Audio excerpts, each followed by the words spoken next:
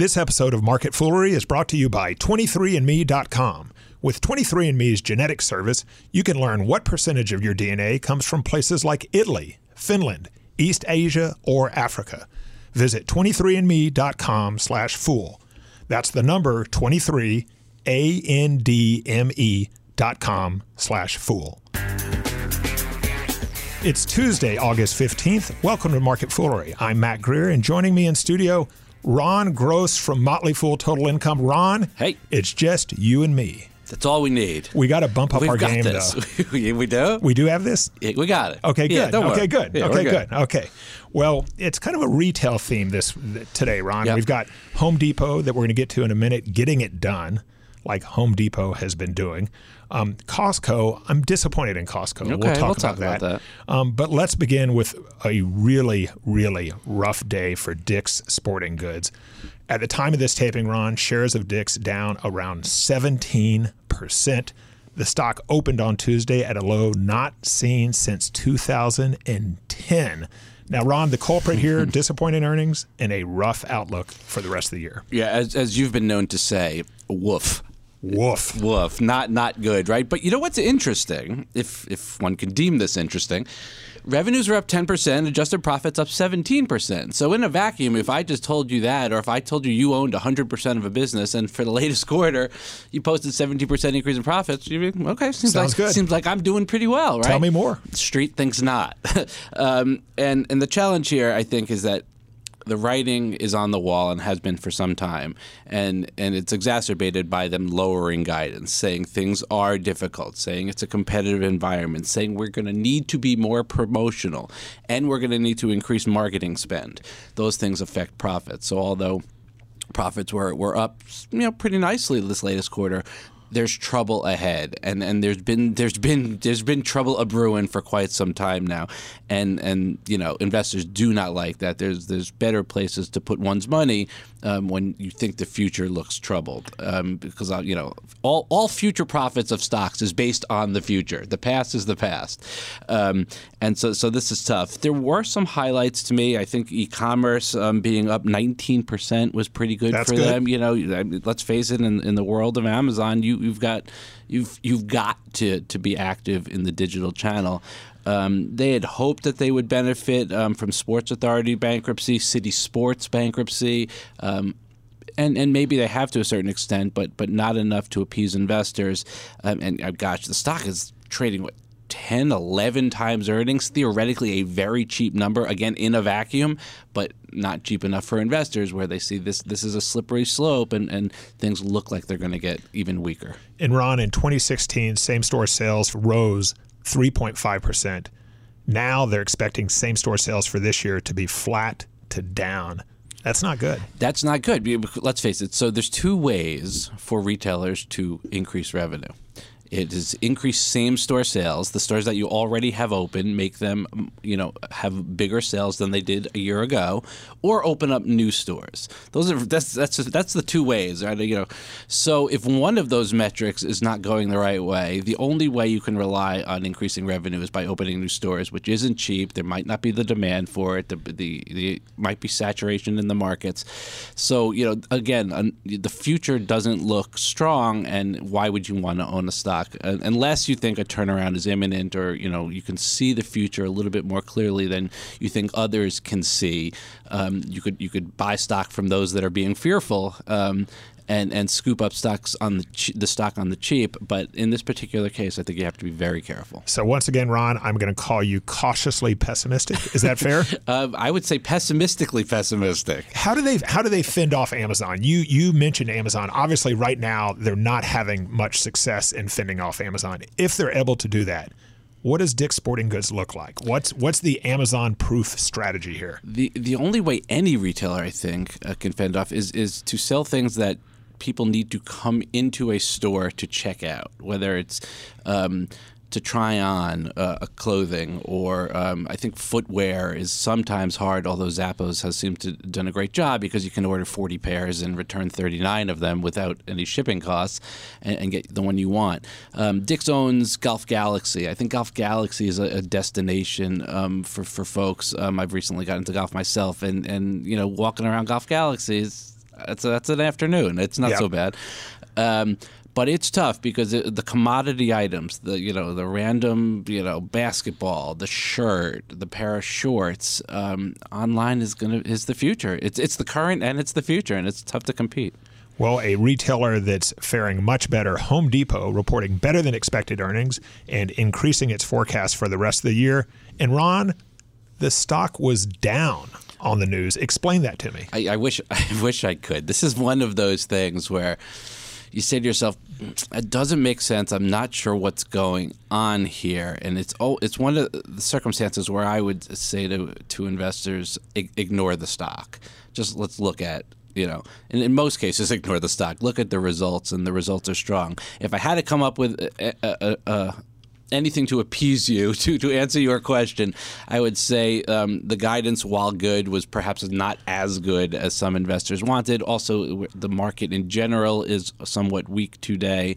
There are other retailers that are having some problems. It's possible that institutional investors are just lightening up on retail in general, saying to their trading desks, just get me out of retail. And then, you throw the baby out with the bathwater. But Home Depot does not deserve to be in that quarter category, as you said. Really strong results, really time and time again. They just keep putting up great numbers. And in the four categories that you really want to look at for Home Depot, which are big ticket sales, average ticket, number of transactions, and sales per square foot, all of those four metrics really, really strong. And you see it show up in the same store sales numbers, up 6.3%. In the U.S., 6.6%. You see it in their profits, up 12.5%, or actually earnings per share is even better because of stock buybacks, up 14%.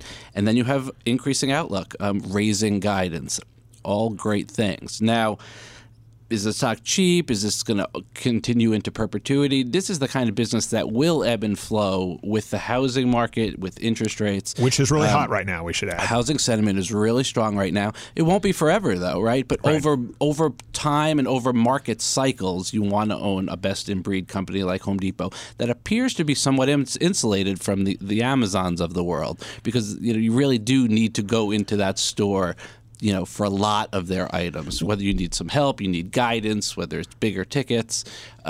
So the stock really at maybe 21 times their current guidance is really not expensive for a stock that is so widely well known as Home Depot, probably widely held by both institutions and retail investors. And they pay a nice 2% dividend. There's very little not to like at Home Depot. So a lot to like there. And you mentioned being Amazon resistant. It was interesting. Home Depot cited lumber, flooring, and electric grills as three hot sellers. And I think lumber and flooring, you ain't really getting that on Amazon, right? I mean, you kind of want to go in and see it. Right. You can go to a Lumber Liquidators, or there's competition out there, but certainly you're not typically buying that online. And I don't even think you're not buying gas grills online for the most part either.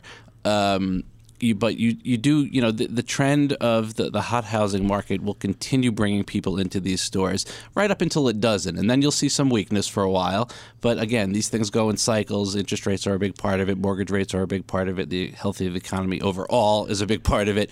And nothing goes up forever. You'll see fluctuations and ebbs and flows. But over time, Home Depot is a good one to have in your portfolio. Well, this episode of Market Foolery is brought to you by 23andme.com. 23andMe.com is a genetic service that can help you discover where your DNA comes from around the world. You can learn what percentage of your DNA comes from places like Italy, Finland, East Asia, and Africa. With your 23andMe reports, you can explore your connection to the world in a whole new way by traveling to the places that reflect your DNA. Ron, I've done 23andMe. It's a really interesting service. Awesome. Have you done it? I haven't, but I did. I think this is going to spur me on. It is really, really interesting. One of the things I've learned is that I have more Neanderthal variants than 83% of customers at 23andMe. Oh, that tells me a lot. That explains a lot. So I'm more Neanderthal. Would you be offended if I said I'm not surprised? No, I wouldn't be surprised because I've got kind of the one giveaway is I've got a oversized cranium. You may have noticed a huge cranium. Yeah, so, but it works for you. Oh, well, thank you. Yeah, thank you. Nice. Well, 23andMe, really, really interesting and fascinating. And the Neanderthal thing's just one of the things I learned. Turns out that I'm also 0.9% Finnish. Oh, that's interesting. Huh. 0.9, huh? 0.9, not quite does that one. count? I'm going to do this. This is interesting. Okay. Well, visit 23andme.com/fool. That's the number 23andme.com/fool. What will be your DNA destination? And Ron, our final story, a federal judge ordering Costco to pay up. Costco is having to pay Tiffany more than $19 million for selling about 2,500 diamond rings falsely identified on Costco store signs as Tiffany rings. Not great. Now, Ron, you know I love Costco. We both have a long history with Costco. We do, and I admire Jim Sinegal, one of the co-founders. I've gotten a chance to know him over the years, and I think Costco is all about the business of trust. I trust them, and I value them, and this to me is slimy, and I'm disappointed in Costco, and I'm glad that the judge slapped him on the wrist. I can't argue with that. I think as investors and analysts, we have to call it like we see it. We can't always be cheerleaders for the stocks we like. You love the shopping experience at Costco. I've been a big fan of this stock since I recommended it. I want to say in 2009. I've owned the stock for years and years and years, but I do not like this. One of the best things about Costco, besides the value proposition, besides the business model, is the culture. Yeah. The culture, as you say, that Jim Sinegal really fostered, and although he is not at the helm any longer, he's still part of the company. And I agree that this is disappointing. This is not something I would expect to see of all companies, No. from Costco.